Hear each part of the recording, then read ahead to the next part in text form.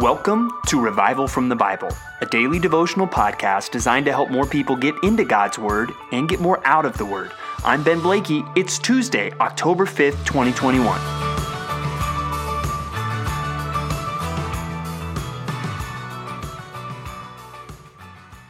Today we come to one of the singular, most amazing passages in the entire Bible. We come to the passage in the Old Testament, and again, hopefully you have seen, as we've been reading, starting in Genesis, now getting into Isaiah, and more prophets ahead, hopefully you see the gospel, and you see things pointing forward to Jesus Christ all over the place. But if you had to talk to me about even Jesus saying things like, didn't you know that the Christ had to suffer in preaching the gospel from the Old Testament? If I could only have one passage to show the gospel to somebody, and even just the death that Christ would die, the substitutionary nature of his sacrifice, if I could only have one passage to show that, it would be one that we read today in Isaiah 53. And as we think about this passage, hopefully the truth of it jumps out to us. But again, I hope that we consider today, how are you going to respond? How are you going to respond to the amazing truth of what we see in this passage today? So let's start. We're reading Isaiah 51 through 53 today. And as we do that, we're going to focus mostly on chapter 53 as it describes really this suffering servant who clearly is fulfilled in Jesus Christ. It really starts at the end of chapter 52, this servant song. And let me start reading there in chapter 52, verse 13. It says, "Behold, my servant shall act wisely. He shall be high and lifted up, and shall be exalted.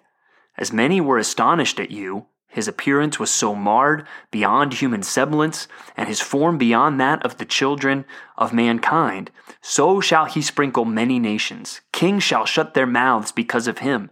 For that which has not been told them they see, and that which they have not heard they understand." And so here it talks even about his appearance being marred.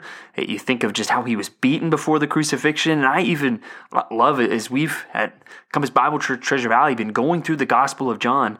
Jesus loves, and John the Apostle loves using that phrase of Jesus being lifted up as kind of this double entendre to him being lifted up on the cross, but also lifted up in exaltation and glory. And it's amazing to see even that phrase, lifted up, right here in this servant psalm at the end of Isaiah 52. But then you get into Isaiah 53, "Who has believed what he has heard from us? And to whom has the arm of the Lord been revealed? For he grew up before him like a young plant and like a root out of dry ground. He had no form or majesty that we should look at him, and no beauty that we should desire him." I think that's very interesting. What did Jesus look like physically? And I think it's, from some of these passages, I get a sense maybe he wasn't, every picture Bible or something is going to try to make him look probably good. Maybe he was just a very, very average looking guy. But then we really get into the meat of some of the interesting passage, and even again, the substitutionary nature of what he did. In verse 3, "He was despised and rejected by men, a man of sorrows and acquainted with grief, as one from whom men hide their faces. He was despised, and we esteemed him not. Surely he has borne our griefs and carried our sorrows, yet we esteemed him stricken, smitten by God, and afflicted. But he was pierced for our transgressions, he was crushed for our iniquities. Upon him was the chastisement that brought us peace, and with his wounds we are healed. All we like sheep have gone astray. We have turned every one to his own way, and the Lord has laid on him the iniquity of us all. He was oppressed and he was afflicted, yet he opened not his mouth. Like a lamb that is led to the slaughter, and like a sheep that before its shears is silent, so he opened not his mouth. By oppression and judgment he was taken away. And as for his generation, who considered that he was cut off out of the land of the living, stricken for the transgression of my people? So even there you see he was stricken for the transgression of my people. And you'll notice there's a lot of first-person pronouns in what we just read. He has borne our griefs and carried our sorrows. And then that is put on him. And even sometimes it's powerful to read this, replacing some of those R's and we's with me and my, right? Just to kind of make this even more personal. This is something we should all take personally. Jesus Christ bore my griefs and carried my sorrows, but he was stricken, smitten, and afflicted. He was pierced for my transgressions and crushed for my iniquities. It's a shame that many Jewish people do not see what Isaiah 53 is clearly talking about, but do you? Do you clearly see what it's talking about? And do you take it personally? Do you realize we're talking about your sin that Jesus took if your faith is in Christ? So I want us to really think through this passage and to, again, just be amazed at what Jesus did for us. That he took, as we sing often, our sins and our sorrows. He made them his very own. And he bore the burden to Calvary and suffered and died alone. How marvelous, how wonderful, and my song shall ever be, how marvelous, how wonderful is my Savior's love for me. And I hope you are encouraged in just thinking through that again as we read through this passage in Isaiah 53. Now let's consider again, the theme I want us to dwell on today is how are you going to respond to that? And let's look at some of the immediate response as we look at Luke 23, verses 44 through 56. Here, we're going to see Jesus die, and we see some of the immediate response. It talks about the darkness that comes upon the earth. It mentions Jesus crying out with a loud voice, "Father, into your hands I commit my spirit." And then he breathes his last. And notice immediate reaction, verse 47. Now when the centurion saw what had taken place, he praised God, saying, "Certainly this man was innocent." And since I'm studying and preaching through the Gospel of John right now, especially the arrest of Christ and all the trials of Christ, I'm so curious how much of this was that centurion involved in. And the answer is we don't know. I don't want us to be too creative here. Was he just involved in the crucifixion? Possibly. I mean, surely there was enough for him to see there to come to this conclusion. Was he one of the ones who had been knocked over the night before when Jesus said, "Who do you seek?" And they said, "Jesus of Nazareth." And he said, "I am." And they all fell over. I don't know. But whatever he had seen, it was enough for him to know this man was innocent. And for what we see from the other Gospels, it was enough for him to know this is the Son of God. So there we see a response. Have you come to that response? Then we also see this man named Joseph of Arimathea. And he was a good and righteous man. He had not consented to the decision of the council. And he comes and asks for the body of Christ. I do think it's very possible that he was putting himself out there, being a member of the council, asking for the body of Christ. I don't know that would be looked on favorably from everyone else. And so I think there's a boldness in what he does. So even as we think about what Christ has done for us, is there a boldness in our response? Are we confident to identify with Christ and say, I'm with him? And that should be the right response as we consider this one who bore our griefs and our sorrows. Another way is we think about how do you respond. We want to look at the end of Hebrews chapter 10, verses 26 through 39. And look how that starts. It says, "For if we go on sinning deliberately after receiving the knowledge of the truth, there no longer remains a sacrifice for sins, but a fearful expectation of judgment and a fury of fire that will consume the adversaries. Anyone who has set aside the law of Moses dies without mercy on the evidence of 2 or 3 witnesses.